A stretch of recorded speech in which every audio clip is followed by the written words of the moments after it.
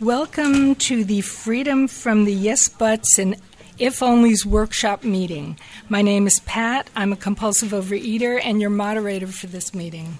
Hi, everyone. Please join me in the Serenity Prayer. God, grant me the serenity to accept the things I cannot change, courage to change the things I can, and wisdom to know the difference. Thy will not mine be done. Before we get started, we ask that all cell phones or other electronic equipment be turned off. Even if you think it's off, please make sure. And this session is being taped. All participants are required to sign the release form. To protect our anonymity, no photography, audio, or visual recording is allowed. The opinions expressed here today are those of individual OA members and do not represent Region 2 or Overeaters Anonymous as a whole. Please remember, OA members affiliated with related facilities or other 12-step programs are requested to speak on their recovery in the OA program only. An Ask It basket will be circulated for the question and answer portion of this session.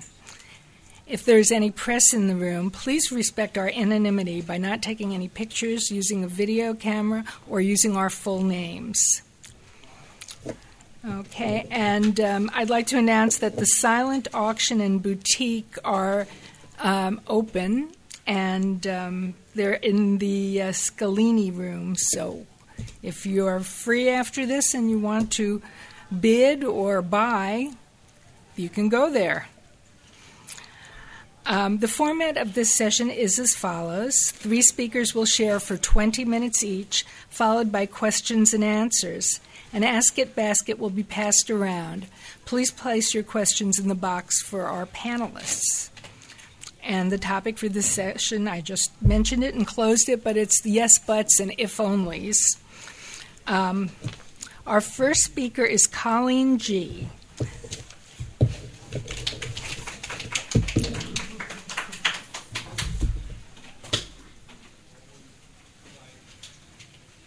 Thank you, Pat. Hi, I'm Colleen. I'm a compulsive eater. Just wanted to say welcome to everybody and happy 4th of July weekend. I'm excited to be here. This is my 3rd convention. My first was Sacramento and then Palm Springs last year and now Burlingame. So it's good to be at my 3rd one. Just to qualify, I've been in the program since February 6, 2012, and I have a recommitted abstinence date of February 15th, same year, 2012, and I'm maintaining around a 50-pound weight release. So what brought me into OA How were many things, but health was one of a main one for me. I wasn't terribly ill with anything, no life-threatening illnesses, but I had, for starters, a heel spur, and I could barely walk on one of my feet. So I invested all this money on eBay, and I bought this certain type of orthopedic shoe, and that started the kind of the yes buts and if onlys for me. And if anyone asked me about my shoes or whatever, I would say yes, but I have a heel spur, and this is the way I have to walk now, and I need this type of shoe. And I also, there's diabetes in my family. My grandmother had diabetes. My uncle had to have 2 of his legs amputated, both of his legs amputated from diabetes. He wasn't a large man, but still, it's a life-threatening illness, I think. And I really got serious with looking at my own weight when that happened to him, too. I also had a family member who had, at the time, recently gone into prison, and I sat around, getting larger, eating, watching TV, and thinking, what am I doing here? You know, I got someone over there who has no choice. They're just sitting there and would probably love to be up and do 50 million different things. And look at me, I'm just sitting here day in and day out with my same routine, going to bed early, making my snacks, my extra meals to make sure that I have all my food to last me until I shut my eyes to go to sleep. So I was blessed in the fact that I didn't have a weight problem growing up. My weight came on after I got married and had kids, and I have 4 kids. I have beautiful children. They're 2 girls, 16-year-olds, and a almost 15-year-old, and twin boys are 12. And a really great husband as well, although I think I can see this now, but through my illness, self-pity, I couldn't see it. And so anyway, all the weight started to come on. And, I made a lot of yes buts and if onlys. The weight came on. Family members and friends used to say, wow, you were really thin. You were so thin. Remember back in high school? I remember before kids, you were so beautiful and so thin. They would never tell me that I was fat, but I knew what they meant. And some of that fueled me to say, you know what, I can get back there. But it hurt, and more than one person was saying, well, here's a picture of you, remember this? And I was like, oh my gosh, I really need to do something here. So that was a vanity thing, and they say, we came for the vanity and we stayed for the sanity, and that's true for me. But so the pictures, that did work with my head, my ego, and maybe that was a good thing at the time because I wanted to get back there. I didn't think I would actually get back as thin as I used to be, but something told me I could find something that was possible. My mom came to me one time and said, Colleen, the family's starting to ask questions about you, and they're asking me, is everything okay with Colleen? And because I was getting bigger and bigger. And at the time also, because I had so many kids and just wanted to keep an even keel, I didn't want to go off on anybody. Lots of people told me it would be a good idea to go on medication. So I did. And so when my mom came to me and said, family's starting to ask, is everything okay? There goes another yes, but. Yes, but I'm on medication. That's why I look like this. That's why my face is bloated up like this. It's not me, it's the medication. And if I go off this medication, I don't know what kind of a person I'm going to be. So, that was me justifying that. Also, the picture thing, that was a long time ago. Yes, but that was a long time ago. Yes, but I'm big boned. I've always been a big girl. And you guys even told me I was. So, now you're, Anyway, it was always everybody else's fault but my own.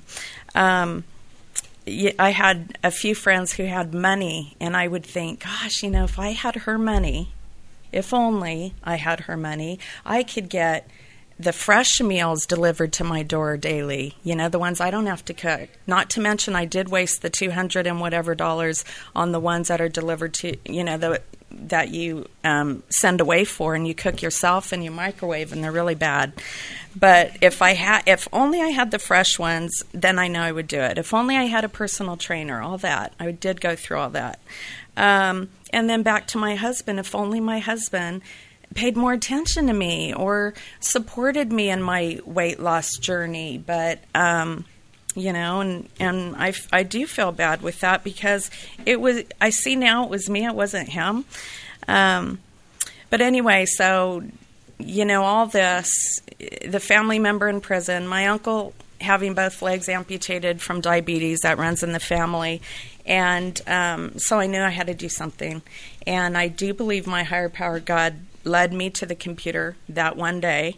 And I found a OA Howe group in my hometown. I live in a kind of a small town. It's growing, but I knew that there was, I was like, wow, that's not coincidence there.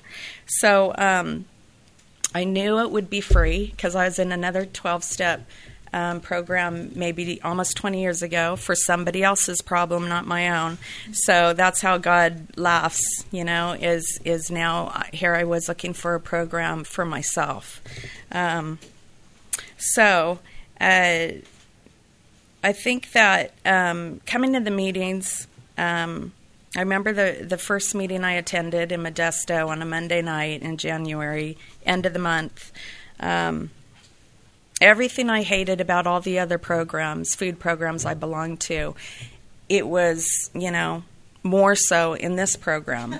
Calling your sponsor, getting a sponsor, calling them daily, committing my food. It just sounded really crazy, and I, all the journaling of the food, and then I have to answer questions, and I have, don't you understand, I have 4 kids, and I homeschool, and, there was just a lot. But, so still I had the yes buts and if onlys. But what helped is I kept coming to the meetings, and I kept looking at everyone standing up, qualifying, and I thought, okay, if they're doing it, I can do it. And they say in this program that our character defects can or character assets can mask as character defects and vice versa. So that's a good part of me, is I believe that I do what I'm told. I'm a really good doer, and I just kept coming back, and because I was told to, I kept calling because I was supposed to. I kept answering the questions because I didn't know I didn't have an option, and thank God for that, because I'm here today because of that. So I think that I would look at other people and say, well, I can't lose that much weight. I don't think I will get to my goal because of this. And maybe I could try to go sort of by my goal. And because that can work for her, but that's not going to work for me because, I don't know if I'll be able to get to that weight. A lot of back and forthness in my mind. So I did. I got to my goal. I went below my goal. And I don't have any pictures of myself in the book that's going around of me. I don't think I put any at goal. Those are just before, right? I don't see any. And I wish I would have put one in there of me when I got to below goal, because now I feel like I'm good now with where I am. Some days I don't think I'm good, and I think that will be a constant struggle that I deal with on a daily basis. I think that some other yes but and if onlys with the program were the no alcohol in Howe. And I wasn't an alcoholic. I didn't drink a lot. But when I went out, I wanted to have a drink. And did this mean I'm never going to be able to toast again with anybody? And what if I want to go out with the girls and have fun? Or so that was a big one. A lot of in the beginning when I came, I was like, you know what, I'm going to come to lose my weight, but I'm not going to stay because I'm so busy. These people like coming to meetings, but I don't think they're very busy like I am. And or maybe they're bored, I don't know, because I need to lose my weight and get on. So anyway, I'm so glad that lasted for a little time.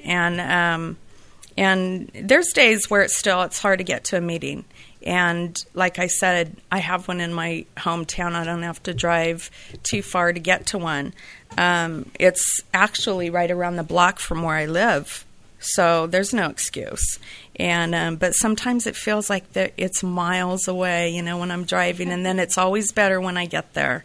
And as far as the alcohol goes, after I gave that up, and a lot of people in the group told me, just for today, you know, don't overwhelm yourself and think of what am I going to do for the next 10 years or 5 years or year or week.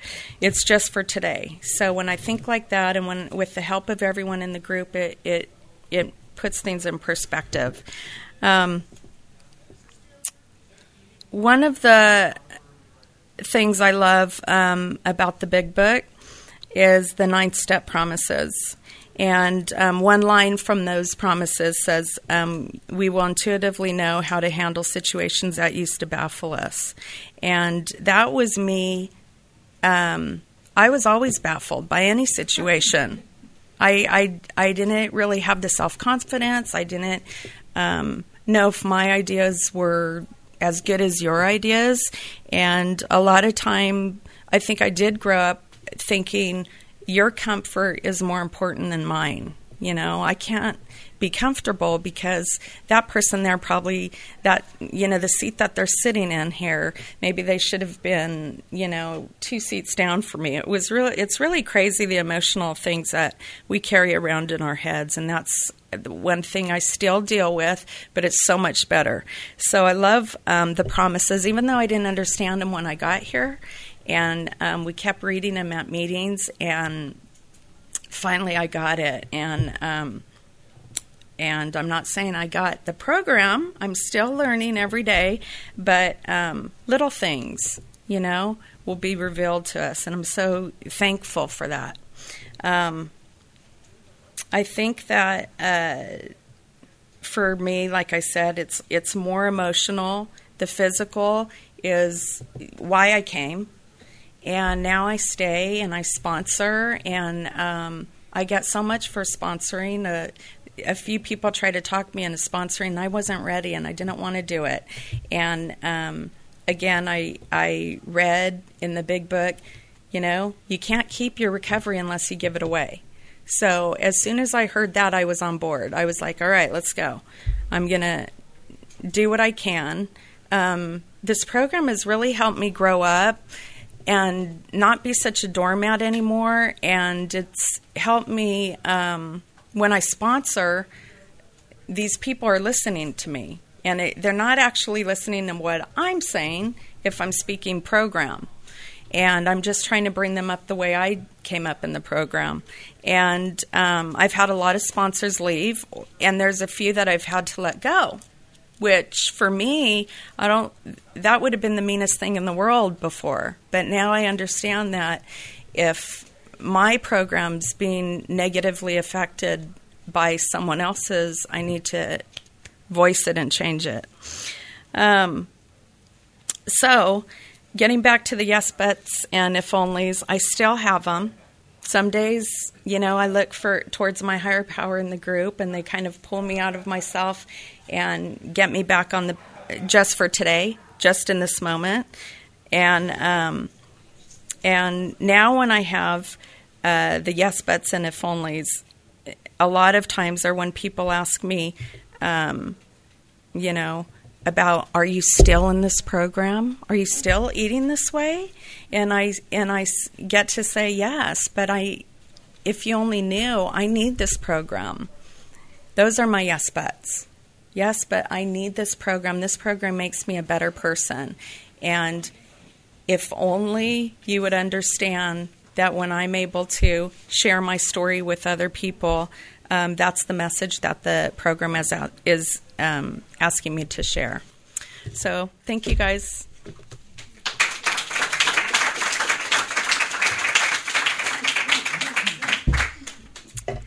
Thank you. And our next speaker is Mona.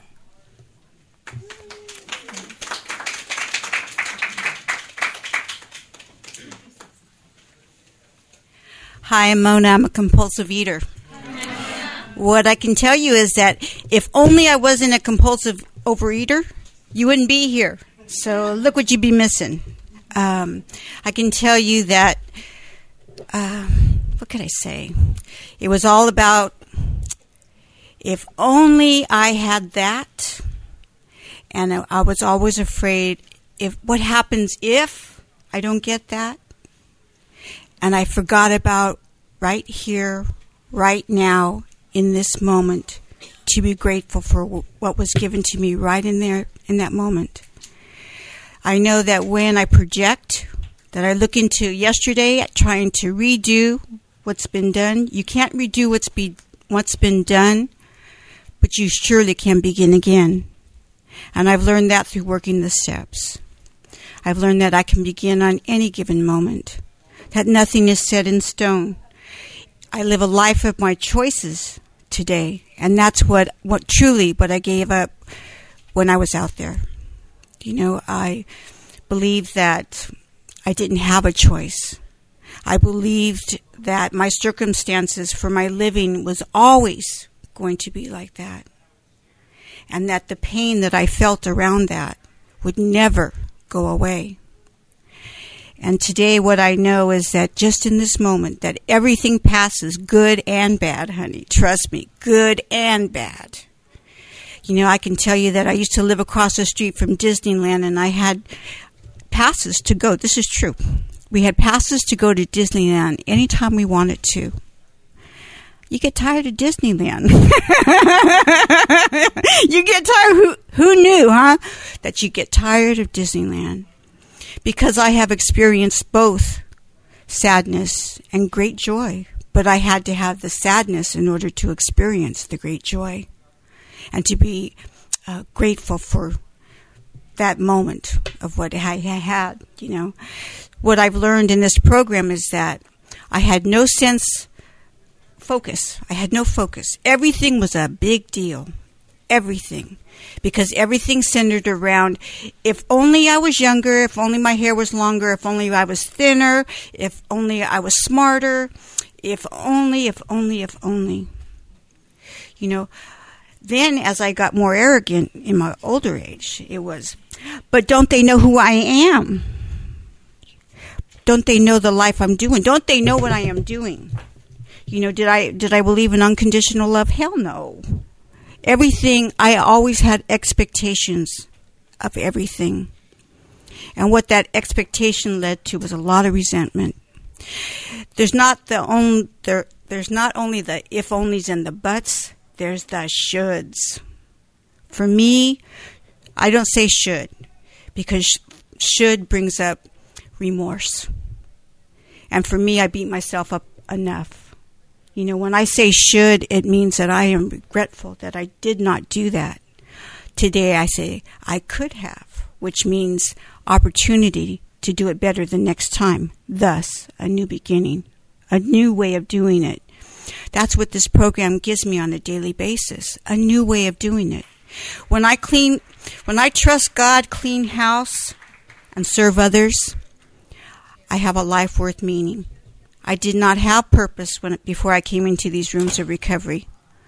You know, I thought I was just a bump on the log. Nobody knew, nobody cared, but I was making everybody miserable by the things I was doing and not doing.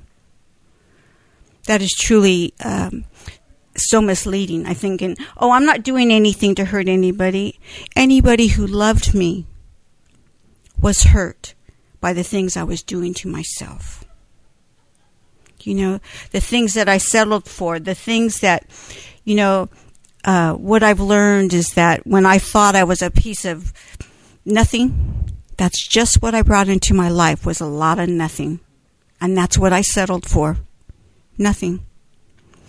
As I grew through working my steps and changing my behavior, because truly, that's all it truly is my behavior and my ability, which is God's grace, to have a meaningful relationship with others. That starts with my higher power, myself, and people in general. The unity, you know, because we are all connected. You know, don't ever think that what you do does not affect someone else. Your sheer presence in this room gives hope to anybody who walks in here. You know that there's a solution. Out there, honey, I'm the problem. In these rooms, I am part of the solution. I am in a fellowship that gives me more than people. Like I said, if I wasn't a compulsive eater, look what I'd be missing. I used to hear the people say, I am a grateful compulsive eater. And I'd go, What are they talking about? And now I feel it in my heart and in my soul and in my spirit. Because look what we've been missing. I would still be stuck. But if they only knew the sorrow I've seen. Oh, honey, the worst thing I got to worry about today is what I'm going to wear to my next meeting. You know, why? Because there's no more big deals for me today. And I'm not going to tell you when that will happen. I'm going to tell you that it does happen. You continue on this road to recovery. You practice your principles. You work your steps. And sooner or later, over time, the steps start working you. When I talk to my sponsors or when I'm speaking and they go, oh, that was, you know. And I said, you know what? I said, as God speaks through me, He talks to me. Because no sooner I say something to one of my sponsees, like, you know, they get all excited. I can't do this. You know, and I think, can't just means you won't. And, you know, stay in the now, pause, breathe, pray. And no sooner they leave, something happens, and I can be ranting and raving in my head and acting all crazy. And then all of a sudden I hear that little voice that says, Mona, pause, breathe, pray. So like I said, as my higher power speaks through me, He talks to me. You know, this is where I've learned to grow up. And, you know, I can't say, well, if only I was younger, or if only I would have came in 10 years ago. Oh, honey, what I tell them now, you're right on time. And you are right on time. And you are where you're supposed to be. Have no fear, no worries. We're doing what we're meant to be doing, all in God's time. Because trust me, I don't think if I would have came in any sooner, I would not have been ready and I would have left. I had to come in through another 12-step program in order to get here. I already had double-digit years in that program. And thank God there was other women that were coming to this program. And I saw this wonderful transformation of this woman. And I was so deeply moved and impressed. And I asked her what she was doing with herself. And she said that she was coming here to HOW Overeaters Anonymous. And I said, oh, well, maybe I ought to go check that out. Because, you know, by then, doing all those other things that I was doing, even though I had recovery, but I mean, all the pills, potions, exercise equipment, magic hula hoop, and what have you. You know, and I had them all. Trust me, I had them all because I used to work nights and I'd watch the infomercials on TV, and that's when they get you, when you're in that la-la land, you know. And all you have to do is press number 1 on the dial, and it's immediately there, and we're going to ship overnight for $150, and you say, yes, anything.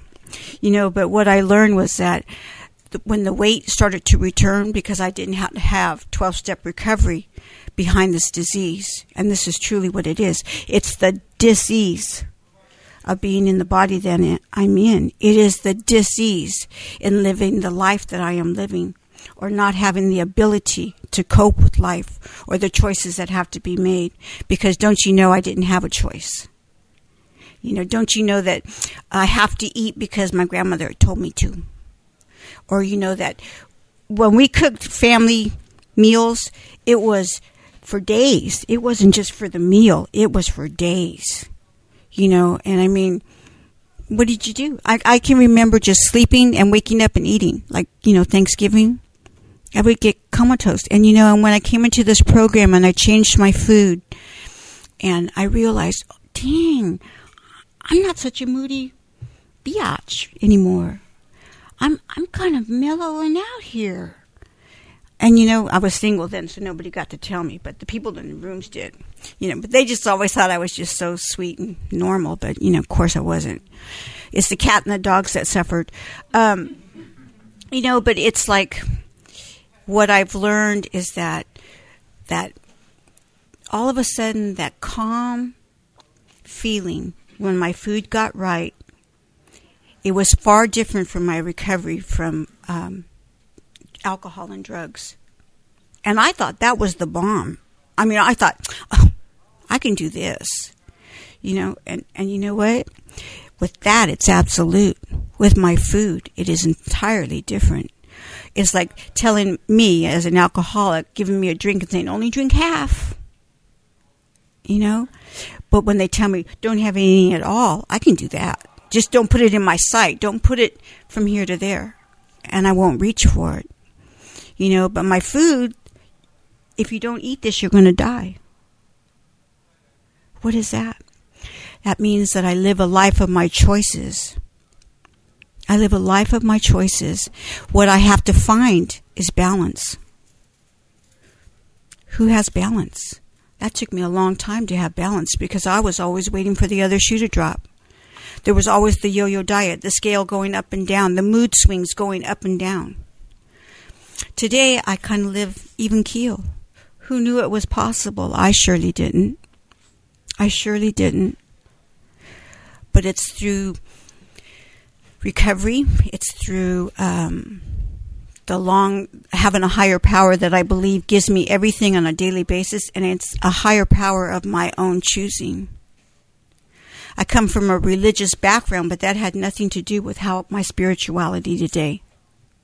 It has changed enormously, and so has that image of my higher power. I can tell you I see my higher power and hear my higher power through each one of you because I believe each one of us has a message. My message might not be for everybody, but for that one person that it might be, that's what I'm here for.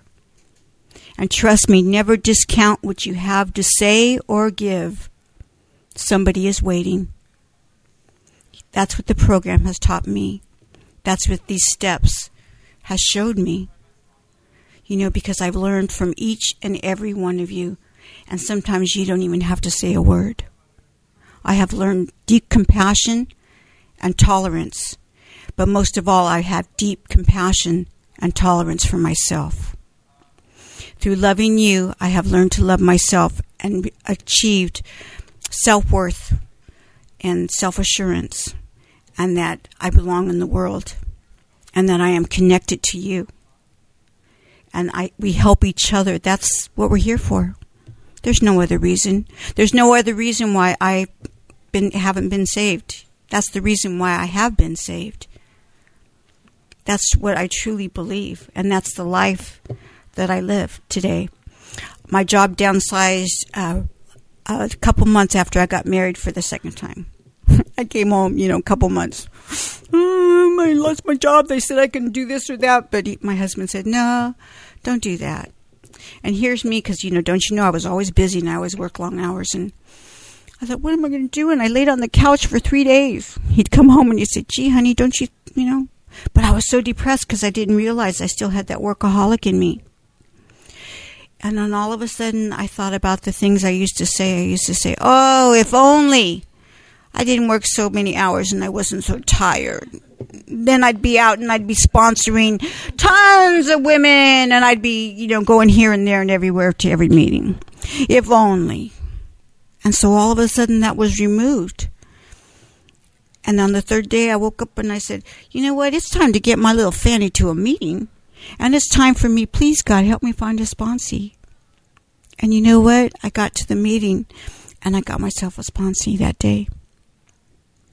And I believe that, I go to a lot of meetings because I'm one of the blessed ones that's been duly blessed, and I have to maintain recovery in both rooms. So I'm very high maintenance, as my husband would say. And you know what? To me today, that's a blessing.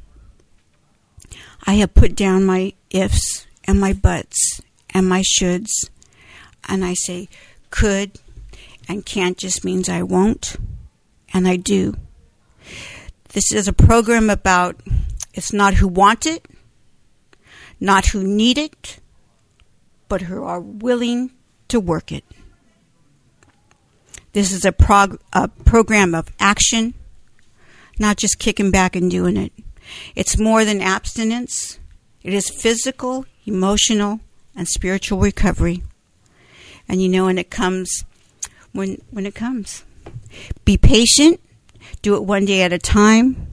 And look around and be grateful, my friend, because you have found these rooms. There's so many that don't. Thank you. Thank you, Mona. Is the Ask It basket going around? Yes. Okay, good. There's one here, but it doesn't have... Oh, well, there's one going around in the back, so... and now Mary will join us and tell us about her thoughts. Hi, everybody. I'm Mary, and I'm a compulsive overeater. Hi, Mary. And it's good to be here and see friendly faces. The topic of the meeting, I was told, was the how concept and how that applies to me. And I tried to do everything I could possibly do not to come to how OA, because it's not an easy program, I don't think. I mean, if I'm willing to do it, but my qualifications are I came into Overeaters Anonymous in San Diego, Kensington meeting on Wednesday night in 1976. And I remember very clearly the night I came in, it was a regular OA meeting. We did gray sheet. And I went up to the woman after the meeting who spoke that said things from the podium. I was just horrified. She shared, but everybody laughed. And I asked her where to join, and they picked a sponsor out for me because I also whispered to her that I knew I had a problem with alcohol. I was a raging alcoholic addict, but I also weighed 258 pounds, and my weight was the obvious presenting problem.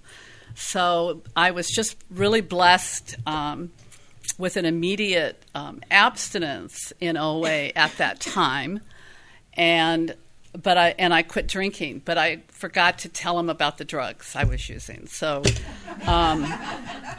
to make a long story short, my abstinence lasted until, for a while. What happened, though, what was really powerful for me was some women in AA intervened on me. They decided I'd have a step study in my home, and they came to my home every Thursday. I was horrified they would come because these weird women coming up to my little middle class, white picket fence home.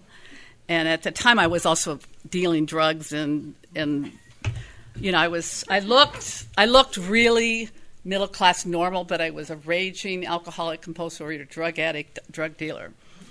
And these women that were in AA decided that they helped me have a step study in my home, and they helped me find my way back to Overeaters Anonymous. They also found me getting my abstinence and lack of drug use in Alcoholics Anonymous. So I'm one of those people that went to both programs from the gate. I had no choice.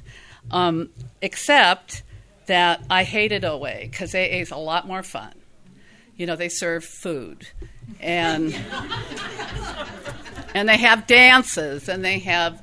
they're just a lot of fun, picnics and parties, and everything was related around, not drinking, but it was always related around lots of junk food, lots and lots and lots of food. And I would go to OA, and I tried to stay abstinent, and I used the gray sheet. And I remember back then the gray sheet had, I don't know if we're allowed to say, it had 2 pieces of poultry, but guess you can pick it out. And it said, so I would play the games with my food plan. I just cut that chicken right in half and call it 2 pieces. And, I just played with it. I played with it. And my goal was to be 190. That's all I ever wanted to be, was 190. At the time, I had no concept of the spiritual part of this program, no concept of the emotional part. I was one of those people that came in really, really emotionally sick. And I needed lots of outside help, and I got it. And I would go in and out of OA. I would, go in, and I'd get abstinent, and I'd have a sponsor, and I sponsored people. I led meetings. I did a newcomers group. I did all that stuff, but I never surrendered. Never surrendered to the food. Never surrendered to the addiction I had that was more powerful than anything I ever had in my life. It was more powerful than drugs and alcohol by far, because I had to go to that den of eating every day, a couple times a day. Or for me, it was round the clock. So finally, what really happened, because I really want to talk about how it's impacted me. I've been sober a long time, and I have a lot of AA friends that over the years, some of them are called food buddies.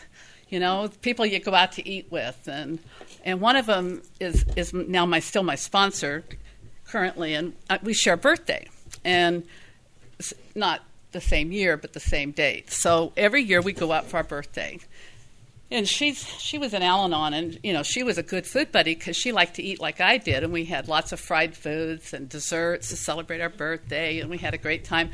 All of a sudden, she started bringing baggies to this birthday lunch or to going out to dinner with our husbands because we knew them socially, and she'd bring a bag of her vegetables and her bread and didn't order the fat food and the desserts.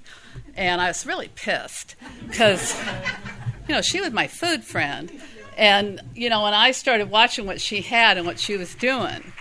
And so what happened was she told me about OA How, and I thought, oh, that's just gray sheet. That's the same as it was back in the 70s and I guess the late 60s. I forget when it all started, but I figured, that's just gray sheet. Weighing and measuring the damn food, and committing the food and weighing it, and because it was much easier for me, this person, just to go to OA and wing it. Whatever I feel like eating today, I'll try my best to be abstinent. No sugar, no flour. But, I'd find myself every day pushing it. If only I could eat, Indian food, then I'm sure I can find something there that, but never did. That kind of stuff.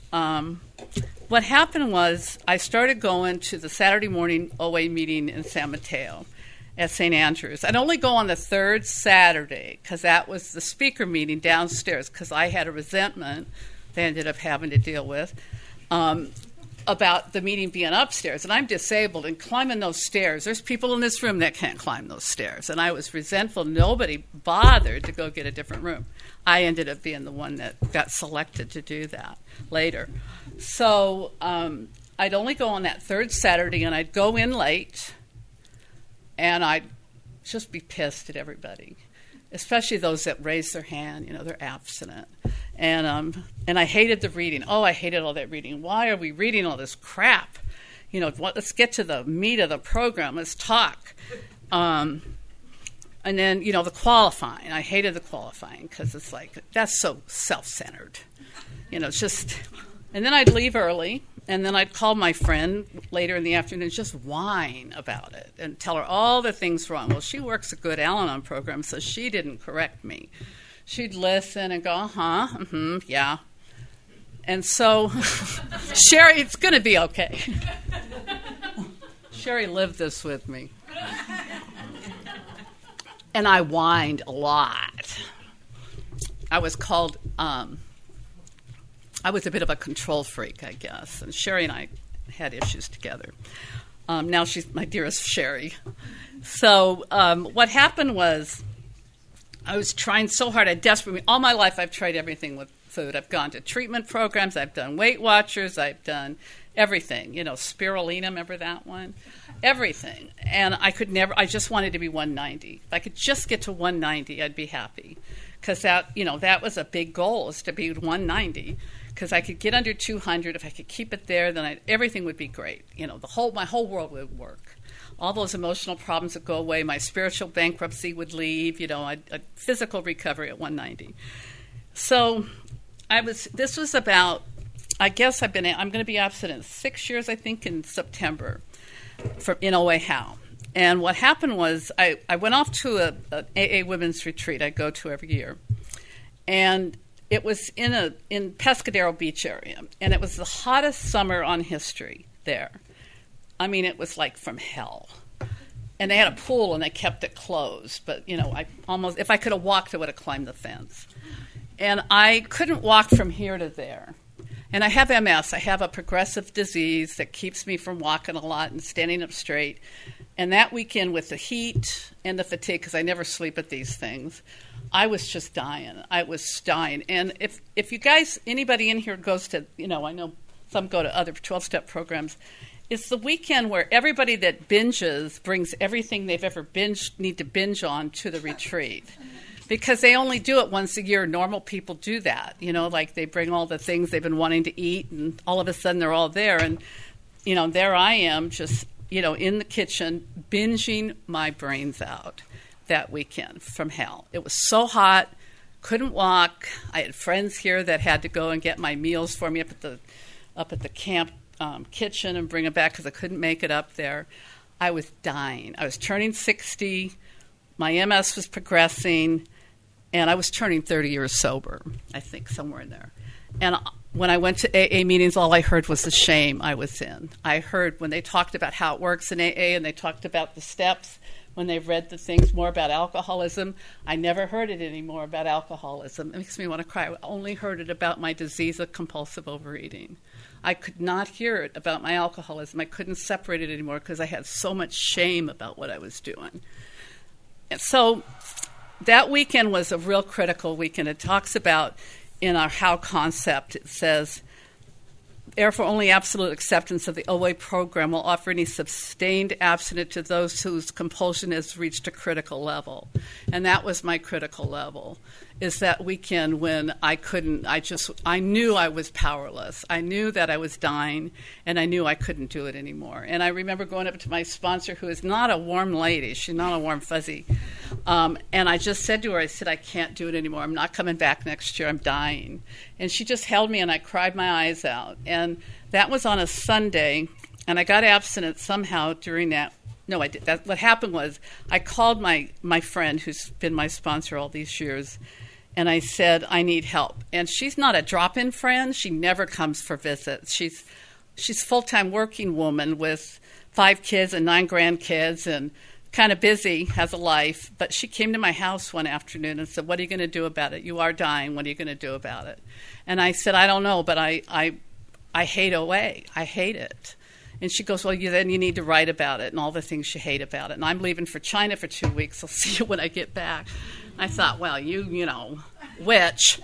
So what happened is she went off, and I surrendered in that process, that 2 weeks. I wrote about it. I wrote all my resentments about OA How. Why I hated OA How is because I had to surrender to the fact I'm truly a compulsive overeater with a disease that manifests in physical, spiritual, and emotional ways, and that I was just powerless.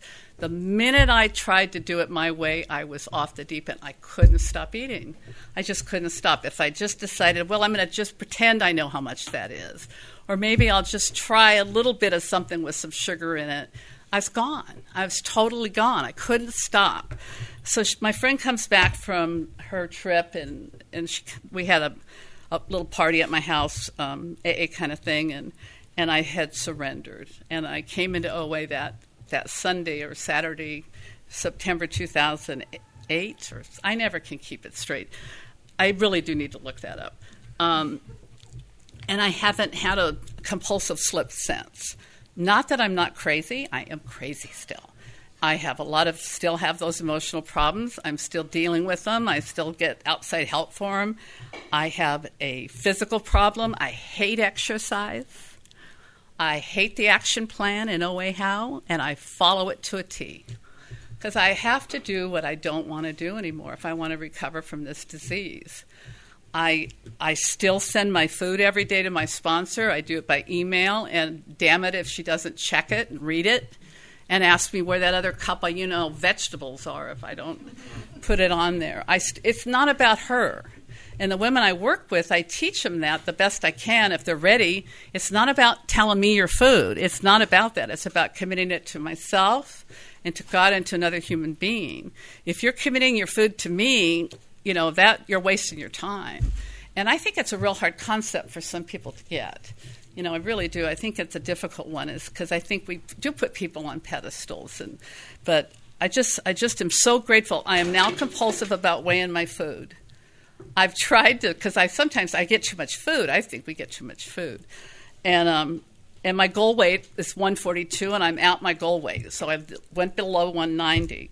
So I'm very proud of that, actually, because I've never in my wildest dreams ever would have thought I'd be cute. or thin, not a skinny bitch. My friend Sherry used to come into the meeting. I'd say, "You're just a control freak," and she'd call me a skinny bitch. And now I'm a sweet bitch, she says. So, and we both still are control freaks. We're not going to give that up in this lifetime. So I'm just so grateful. What I do today is I commit my food. I do the action plan. I hate exercise. I go anyway. I have 2 little dogs that keep me going, that I have to take them out somewhere because they bug the hell out of me if I don't. And I take them out. I remain honest, open-minded, and willing to listen even when I don't want to. I pray for the collective group conscience. That is one of my problems, is I'm a rebel. I want to do it differently. I want to be the exception to the rule. If the OA How has an idea that they want us to follow, I have a better one. And people that know me kind of just say, "Shut up, Mary," and let's move on. In fact, somebody just did that to me in the hallway. They really did. I've been told how to hand the intergroup a check with a form, and I don't want to do the form. And she came up to me, she forgot the form, and she hands me back the check. And I thought, oh, for God's sake. And she said, "Well, you asked me to tell you the truth if I think you're out of line, and this is it. Write the damn form." So here right downstairs. So one of the things I have, one of my spiritual angst in OA How is a lot of people don't get past the 3rd step. And I feel there could be more emphasis, more dedication, more workshops, more everything about helping women and men with this deadly disease get past that 3rd step and get past the fact that there's really going to be a spiritual awakening from this disease after the end of the 12 steps. All the way along, there's going to be a spiritual awakening, and the traditions. I know that I'm a traditions junkie. I love them. I love even the concepts of OA. I don't know them well, but I know them. And I'm a rebel because in my rebelliousness, I want everybody to know them like I know them. And it's a process. It's a process. It says, to be certain much of our strength is found in the structure of the meeting and the daily adherence to the program as it's written in the literature. So what I do with the women I work with is I give them an option. We're going to do the literature as it's written in our area. We have a new sponsor guide that we use, and I ask them if they want to use that or would they prefer to do it out of the big book, their inventory, because that's how I know how to do it. Most of the time I go ahead and do the book unless they've been through the book before, and then I do the big book. I've got to get my water. 3 minutes. Oh, I could talk forever.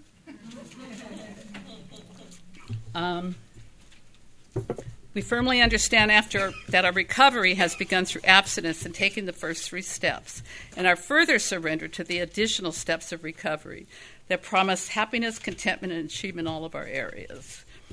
We ensure our continued and sustained abstinence from compulsive overeating by forever aware God's doing for us what we've never been able to do for ourselves. I don't know how I got abstinent and stayed here except by the grace of God. I have no clue. I can't even imagine I'd ever be here. And I always say to people, if you have 1 minute of abstinence, just 1 minute of it, however you get it, keep it and just treasure that moment you have it. I never dreamt I'd get one day, the next day, and the next day. It's a lot of work. OA How. The weighing and the measuring and the vegetables and the chopping and the grocery shopping. Earlier this year I had my shoulder replaced, and some friends in this room helped me get meals brought to me, and I had the most amazing abstinent meals. Vegetables, I had people bring me homemade soups. Just amazing how I was taken care of by the grace of God through other people.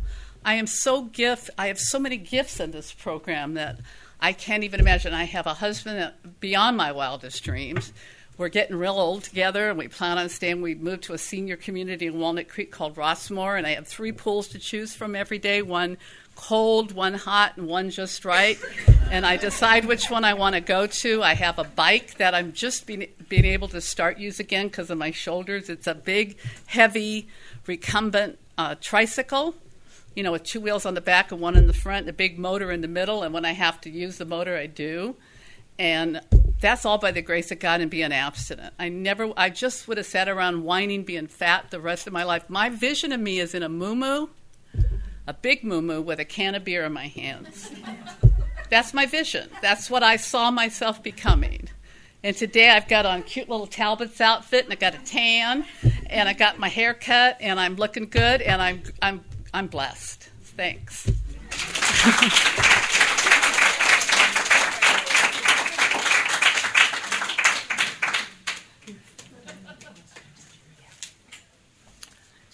We have a lot of questions here, but directed specifically to Mona, how much weight did you lose? I've been maintaining around 65-pound weight release. Okay. And there are a couple of those. There are a bunch of questions here that are about what HOW is and how does the food plan work. I'll read them, and then whoever wants to respond can. What is the HOW food plan exactly? What is qualifying? And how did you get to HOW? Was it your first stop?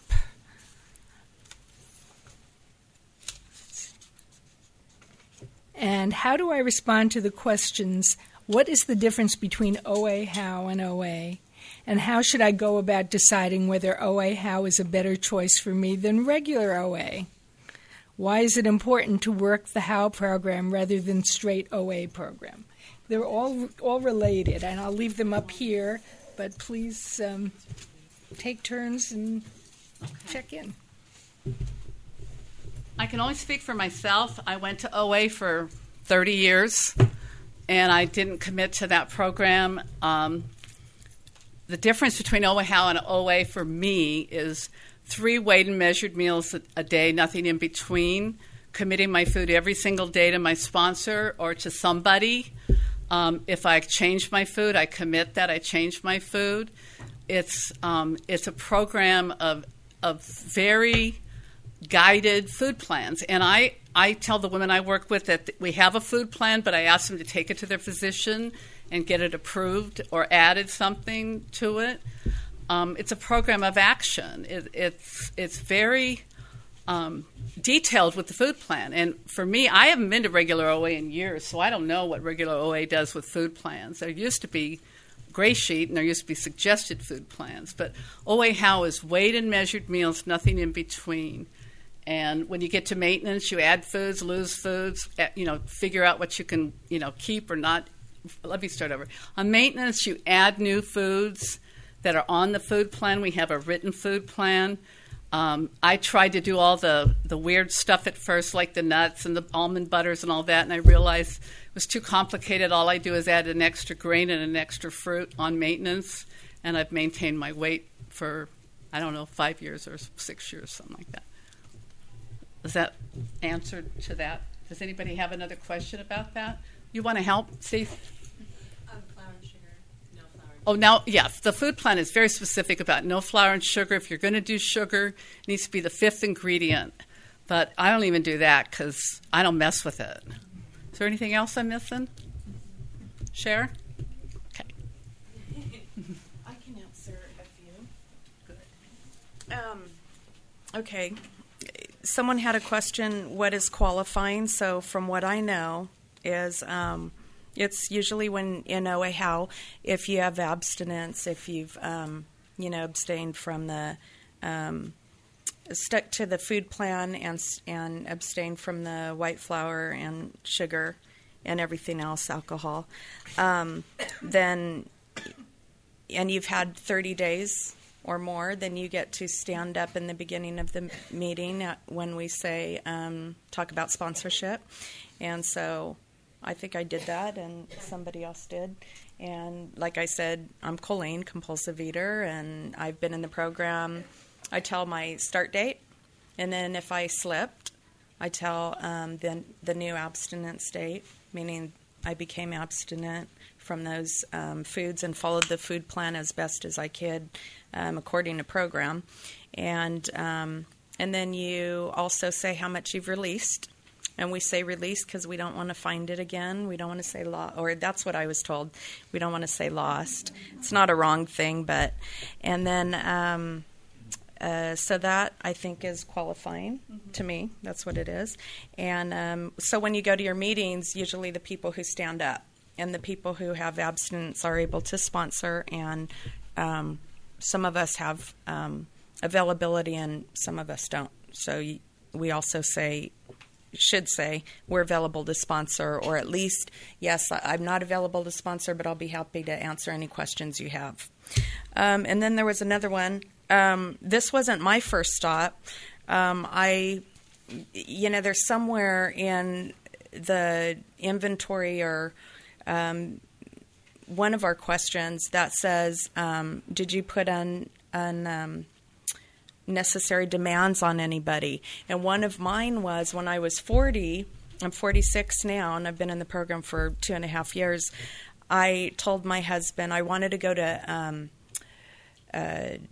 New York and see a Broadway play, and a specific one. So I said, please, can I go to New York and see this play, and I'll lose 40 pounds, And he was all on board, okay. But at the same time, he was like, well, and I was trying to tell him, remember in the other program I was in, we don't usually mention programs, but yes, I was in the other major program that you pay weekly to go to, or monthly, and then they give you a food plan, but then you don't have anyone. Here it's so awesome, and in regular OA, I believe also, because you have a built-in sponsor. You have someone who's walking with you, and I'm the kind of person, I needed someone to hold my hand and answer all these questions, and, well, what are you eating, and, can you help me, and things like that. So, and again, I followed it the way I was meant to. I was a good follower, and that helped me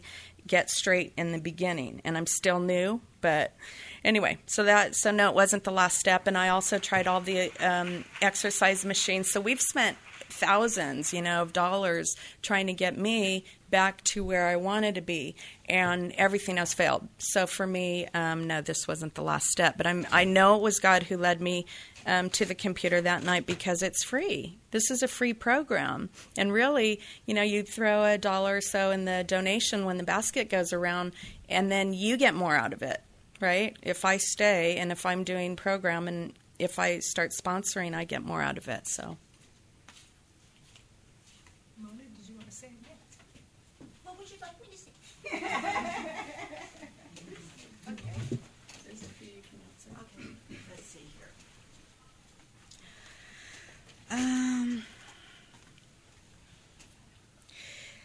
I believe that the HOW program works for me because I lack structure and discipline.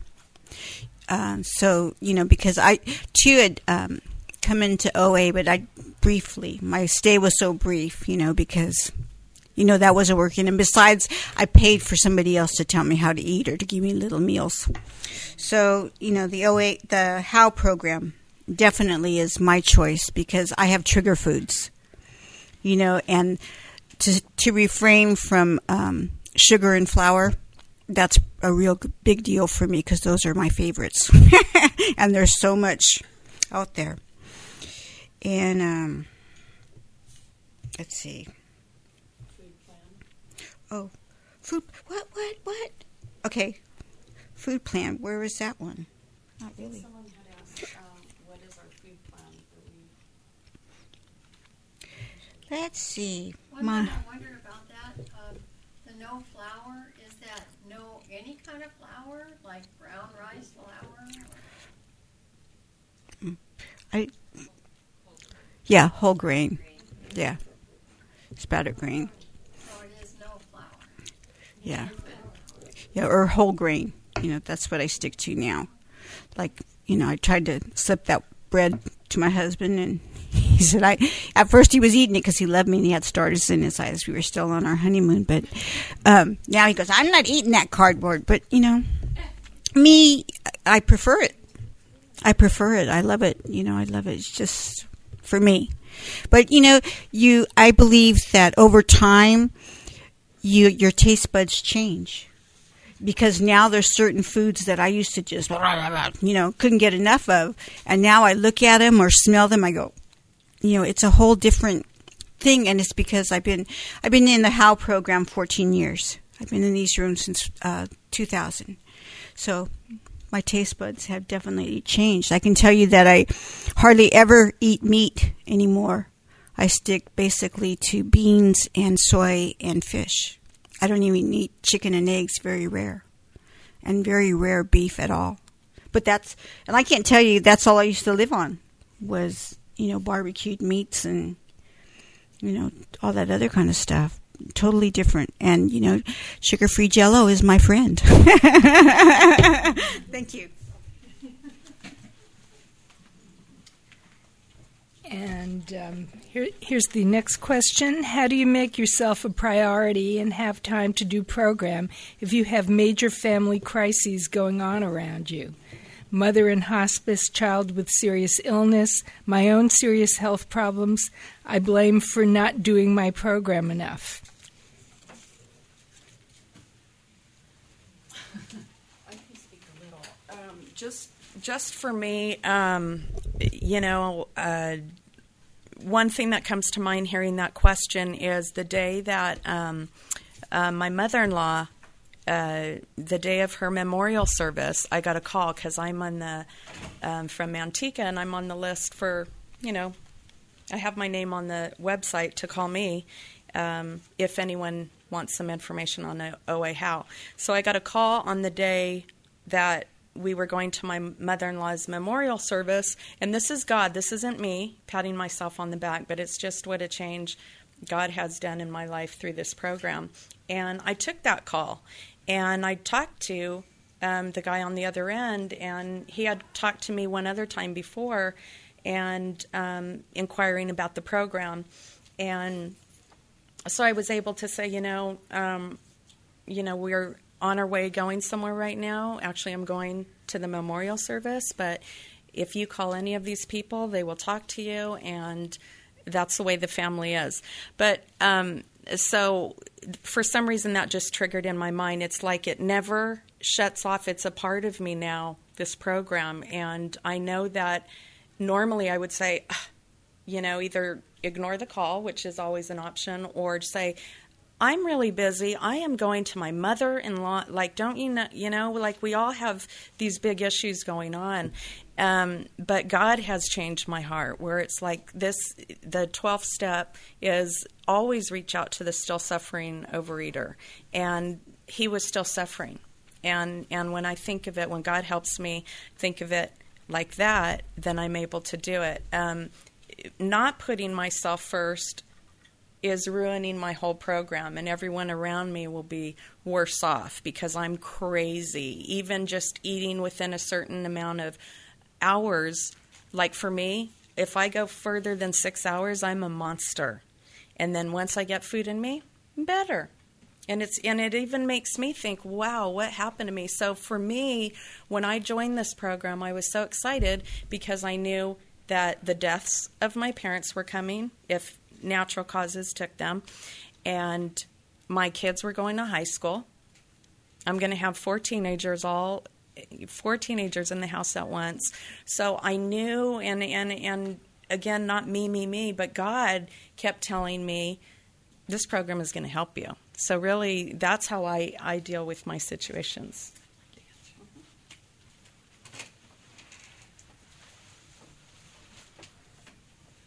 I think that's the hardest thing I've ever done is to focus on myself, and it's still one of my hardest things I do, is eyes on Mary, eyes on Mary, eyes on Mary. If I can focus on me, and not in a selfish way, but in a programmed spiritual way of knowing I'm a child of God and that I can't do anything about all those other people's stuff. I can be there for them. I can be supportive and loving, but I have a real problem with helping people and fixing them.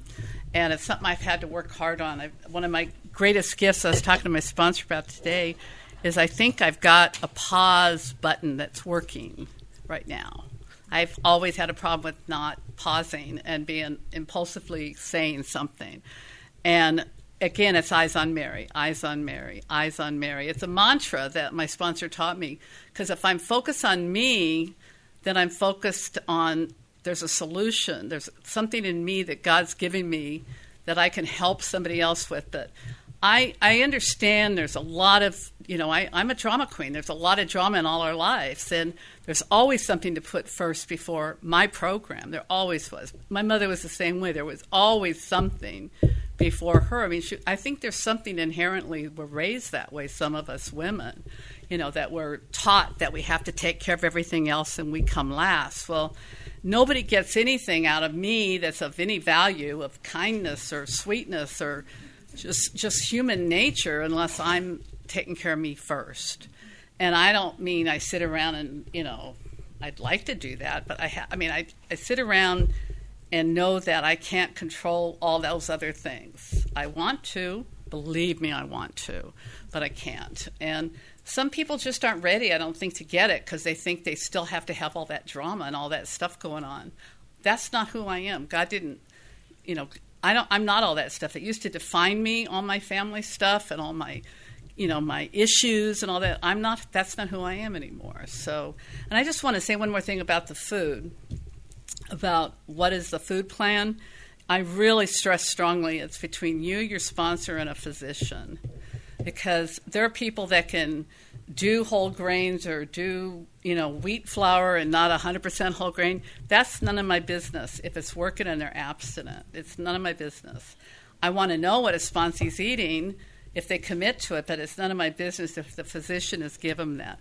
But they're strict, and I don't like that word. There are very well-written guidelines for OA Howe food. And one of the things I've had to give up this year is aspartame. I didn't want to give it up, but it gave up on me. It made me very physically ill. And, there's nowhere on the food plan does it say, Mona wouldn't be able to do that with Diet Jell-O because, it's full of aspartame. I love it too, but I can't do it. So that's all.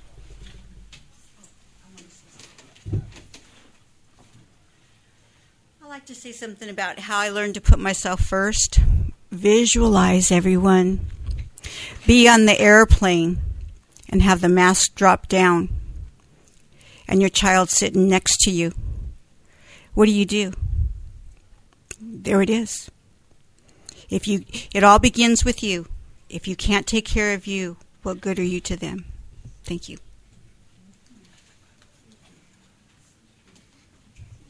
Okay, I'm not sure who this is meant for, but how did you stop waiting for the other shoe to drop? Which shoe? Yeah. With the I don't get that question. I do, because I'm the one that said it. Okay. Oh, what's your question?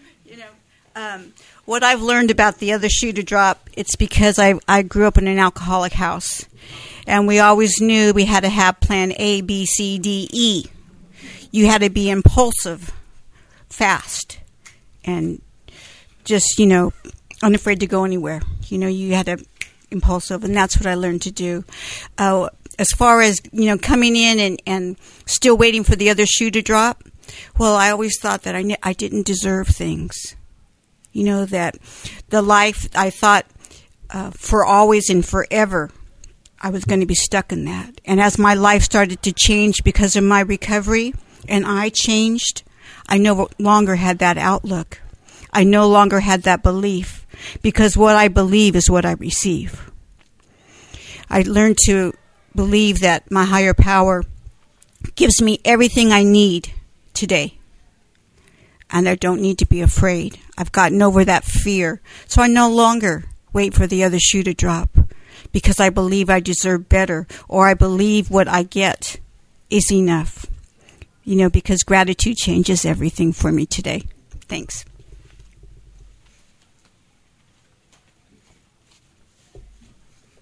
What step do you find yourself doing the most? I know. It's a quiz. The first step. Right. That's it. How about you? Sure, yeah. The first three. The 10th step, I actually do a lot of 10 steps. To the microphone so it records for immortality. Yeah, 1, 2, and 3 on a daily basis, right?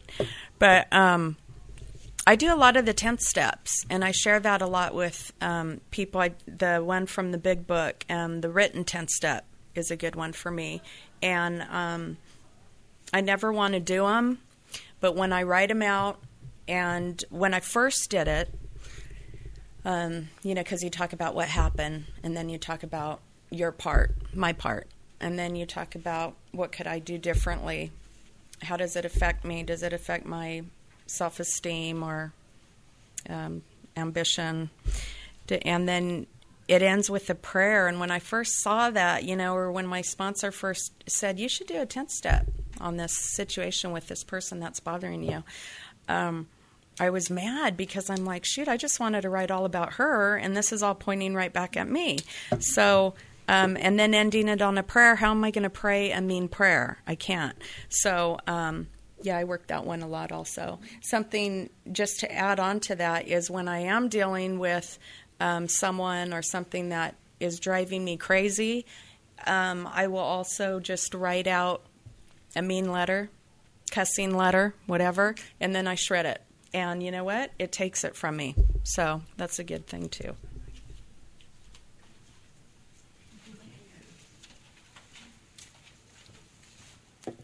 What do you do with the hunger pain?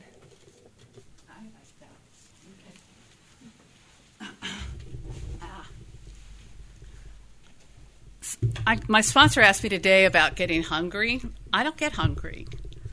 I know that sounds crazy, but I was taught to do defensive eating. And what defensive eating is for me is eating exactly what I commit to and all of it, even when I don't want to, because sometimes it's way too many vegetables for me. And I have really learned if I get hungry between meals, it's normally not physical hunger, it's emotional hunger. And I know I'm a Facebook nut, and I had something about that on, I found a really cute little saying about that, and I can't remember what it is. But, my heart gets hungry. My emotions get hungry. But if I'm eating as I commit in the food plan, physically, I am not, working out like a athlete. I just do the best I can exercise-wise. I have no reason to get hungry. I do get hungry at night before I go to bed sometimes. But, a nice glass of tea or a big glass of water helps. But, because if I eat dinner early and go to bed very late, but for the most part, I just am blessed, I guess. I just don't get real hungry if I defensively eat all that I'm committing to. You have anything? I have one quick thing.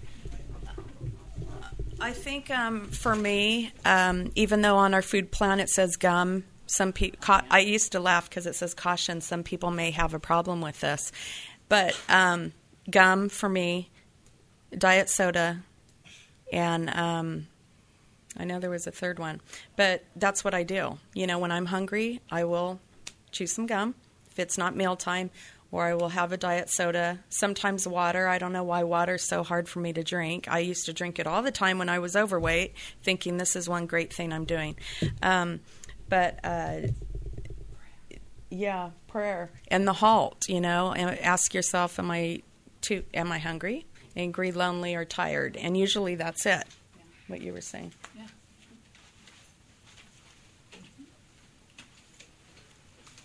How do you know if your sponsor is the right one for you? How do you know if they're the wrong one? My sponsor, when she came in, she tells the story about how she just grabbed the first person that was available.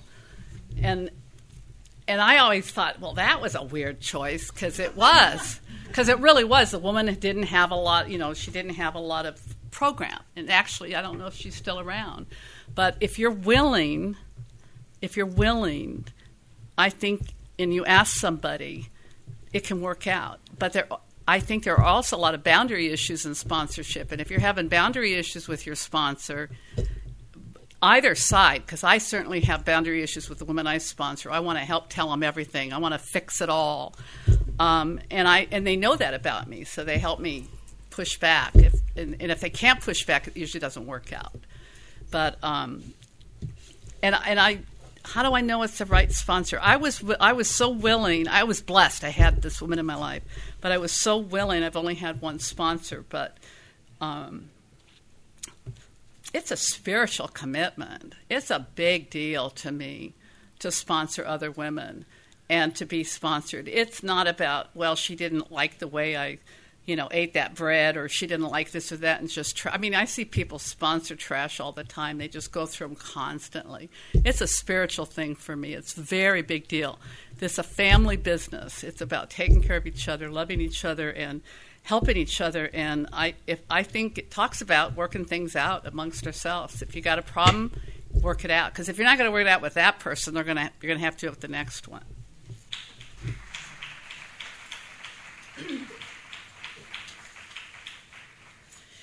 I know my sponsor is the right one for me.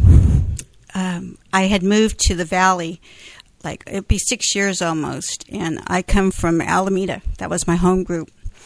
And when I moved over there, I couldn't find how. And I don't know where the hell I was looking, but I couldn't find it.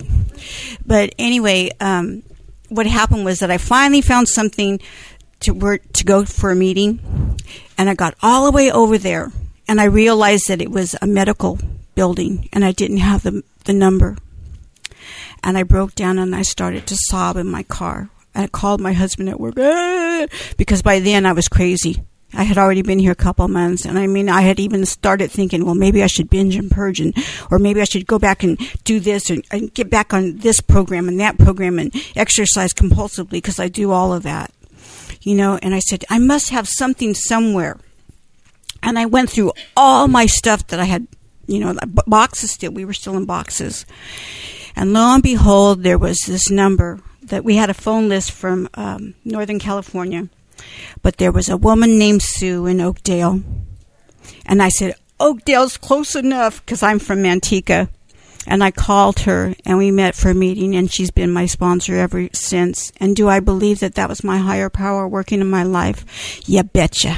Thanks.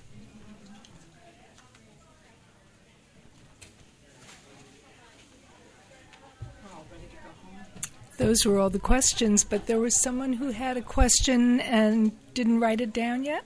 Do you still have a question?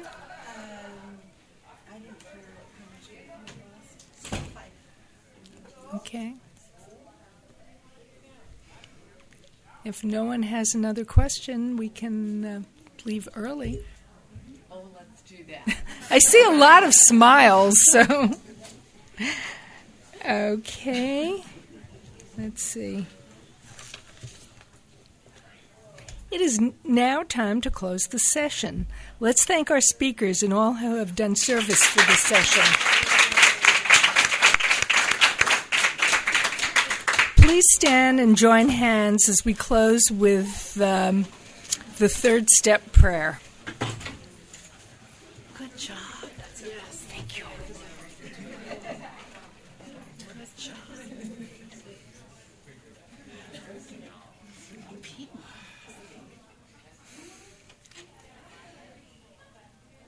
God, I offer myself to Thee to build with me and to do with me as Thou wilt. Relieve me of the bondage of self, that I may better do Thy will. Take away my difficulties, that victory over them may bear witness to those I would help, of Thy power, Thy love, and Thy way of life. May I do Thy will always. Keep coming back, it works. If you work it and you're working.